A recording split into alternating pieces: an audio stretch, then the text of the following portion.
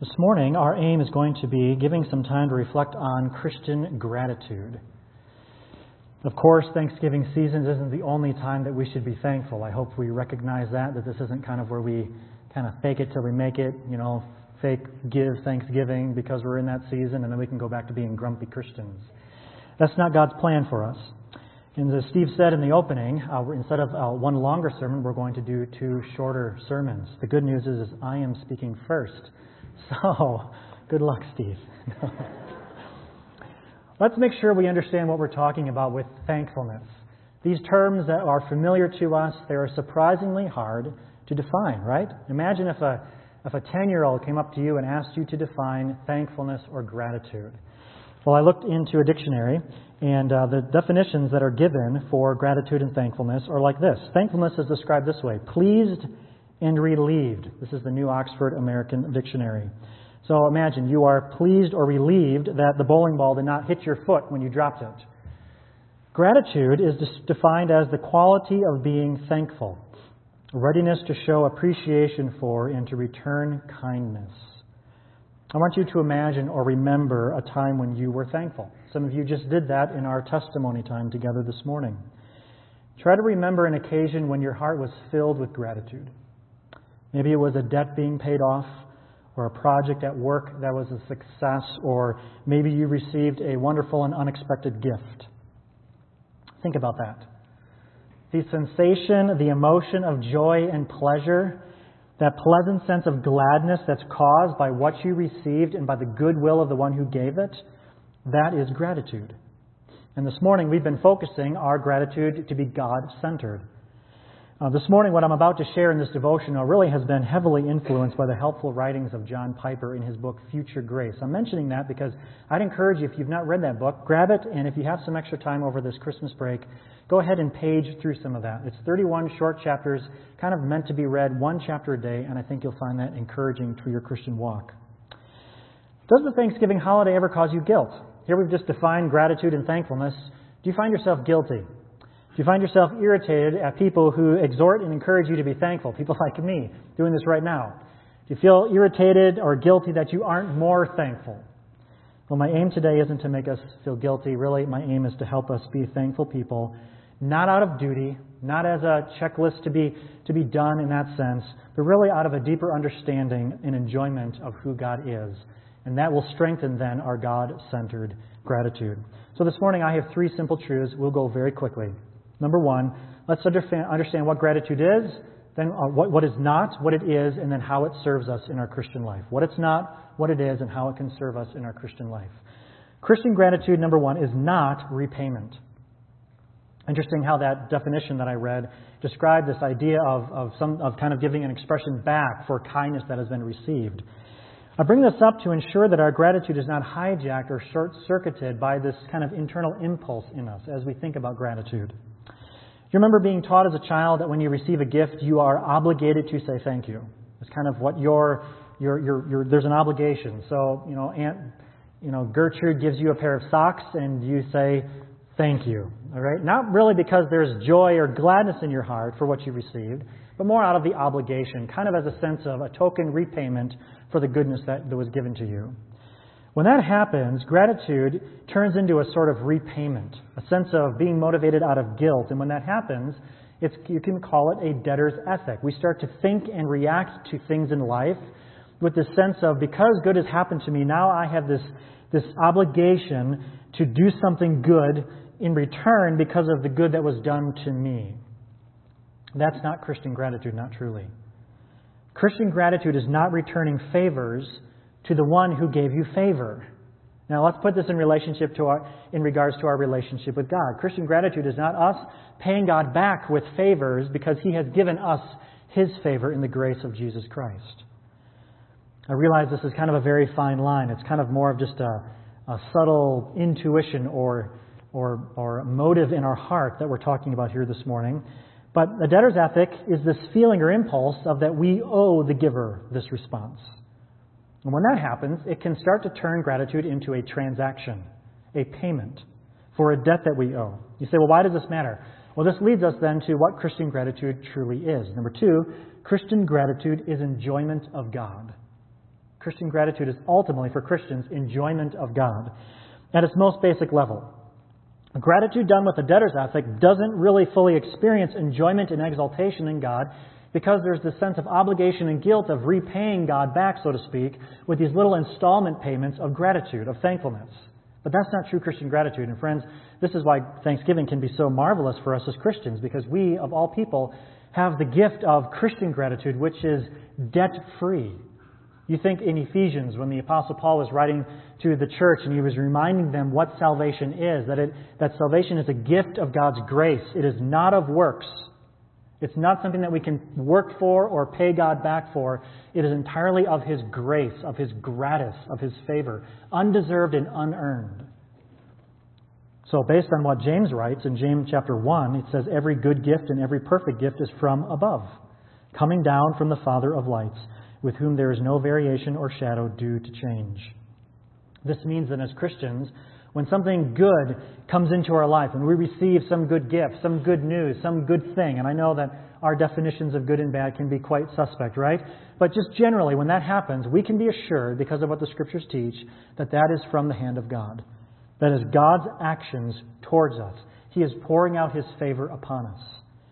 So this means then, in other words, that Christian gratitude is then the enjoyment of God through praise and celebration and exaltation of God. That's what Thanksgiving is. Notice in Psalm 100, this is the passage that is often gone to in Thanksgiving time. Psalm 100 is a short psalm with lots of that emphasis. In Psalm 100, verse 4, notice the focus of God's presence and person in this psalm. Just here's one verse in Psalm 100, verse 4. Enter His gates with thanksgiving and His courts with praise. Give thanks to Him. Bless His name. Now, I'll read that again with an emphasis on all the times we're told to be God-centered in our gratitude. Enter His gates with thanksgiving, His courts with praise. Give thanks to Him. Bless His name. Over and over again, the Scriptures are God-centered in Christian thankfulness. This is not us repaying God back for what He's done. This is us enjoying God for who He is. God delights to give Himself to us, to give us good gifts, His mercy, His compassion, the things that we read in Psalm 103. So Christian gratitude then is a celebration and an exaltation of who God is because of what He has done, because that's an expression of who He is. So then, God has given us many blessings, has He not? We could just give some time. In fact, this is often an exercise that is encouraged, of just spending some time writing down a list of what you are thankful for. And I'd like, if you do that, don't limit it to only physical blessings. Let the Scriptures guide your mind to be reminded of the spiritual riches that are yours because of Jesus Christ. But God has given us many blessings, and all of them really center in upon Jesus. And Christians, what we give thanks to, this is why Christians are kind of oddballs in our world. This is why the Scriptures can expect of Christians to be thankful always, which is really kind of perplexing because there are a lot of things that happen in this world that are not the things that would cause us to be thankful, correct? There are bad things that happen, evil things. There is evil in this world. There are evil things that happen. Yet how then can Christians be required of God in the Scriptures to be a people who always have this instinct of thankfulness? And it's because as Christians, what we focus our greatest thankfulness on is something that the worst evil in this world cannot take away. It tried. It killed Jesus, and He died and was buried, and yet He rose again, which is why we're gathered here again on the Lord's Day to give praise and thanks to God for Christ. So we can never pay back for what He's done. And that's okay, because God doesn't require that of us. Okay? There's some instinct in us, right, as people that we want to kind of, maybe it's our American Western minds, we want to kind of work for what we've got. Friends, the Bible does not expect us to pay God back for what He's given us. What He does expect is for us to enjoy Him because of who He is and what He's given us in Christ. And friends, boy, that just gives thankfulness wings to fly, doesn't it? When you have a God who is so generous, so gracious, and so giving of Himself that He reaches into the lives of sinners like us and redeems us through the life, death, and resurrection of Christ. And He does not expect any repayment. It's impossible to repay God for this. He delights in our enjoyment of Him through Christ. So then, gratitude is not repayment of a debt to God. What is it? It is an enjoyment of God more and more. How does this function in the Christian life? It's not really good just to, look at a Christian friend and say, be thankful. You try to do that, parents, with your kids. Be thankful. We are going to be thankful today. Imagine doing that around the Thanksgiving dinner table. We're going to be thankful, and kind of trying to dial it. It doesn't work, right? It almost like drives thankfulness away from us. So then what function can Christian gratitude have in a Christian's life? Finally, Christian gratitude fuels faith-filled obedience for the future. It fuels faith-filled obedience for the future.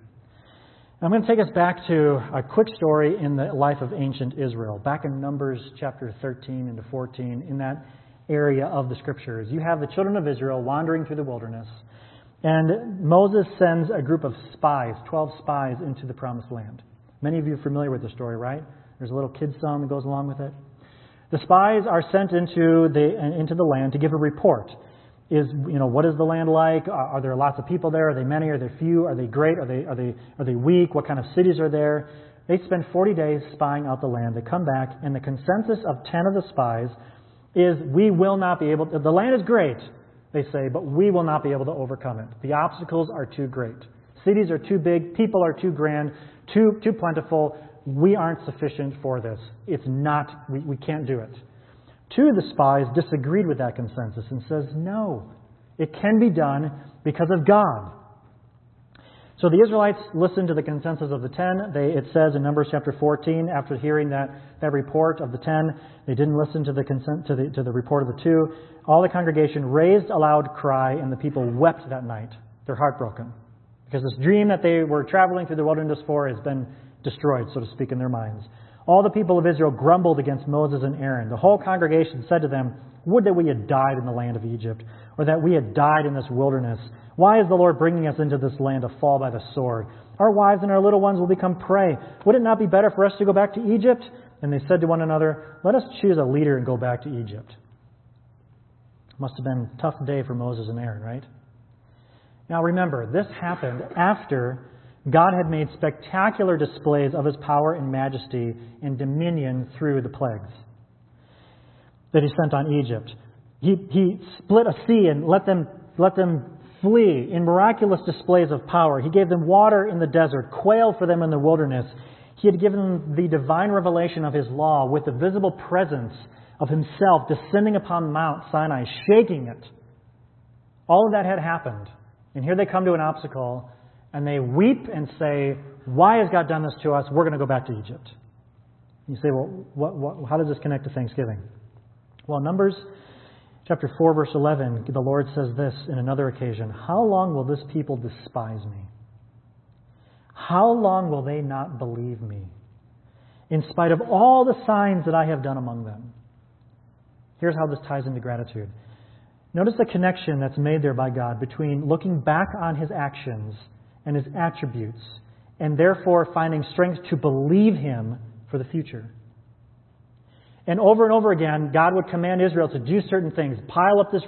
Make this pile of stones, so then you can remember. But that remembrance was then was designed to produce in them confidence about what God will do for their future. So gratitude then for what God has done should help us believe what God will do for our future. Gratitude is not us owing God. It is celebrating and exulting in God. And as we do that more and more, the depth of our gratitude will strengthen the depth of our faith-filled obedience for God in the future. So then, when we look back on what God has done, when we reflect on His steadfast love, His faithfulness to His promises, when we consider His great saving acts for us in Jesus, when we remember the resurrection and glorification of Jesus, when we consider the promised future that we are given because of Christ, on and on we could go, right? The result is our hearts are given strength and confidence to keep believing and obeying God in the future. So it's been said like this, right? Gratitude for what God has done is the foundation of life-transforming faith for what God will do. I'll ask the music team to come up and get ready to lead us in our next song. A Christian family, let me encourage us to pursue gratitude this season, not out of duty, but out of delight. God is inviting you to enjoy Him. Reminisce and reflect upon who He is and what He's done. We started that together during our testimony time. We need to do more of that. As we sing songs together, what we're doing is we're kind of reminding each other. We're speaking truth to one another. about the glories and the compassions and the mercies of God through Christ. Let's be a thankful people, knowing this, that as we continue to live out this habit of thankfulness, as we reflect upon God's greatness, it'll build in us a confidence for the future He has for us. Let's pray.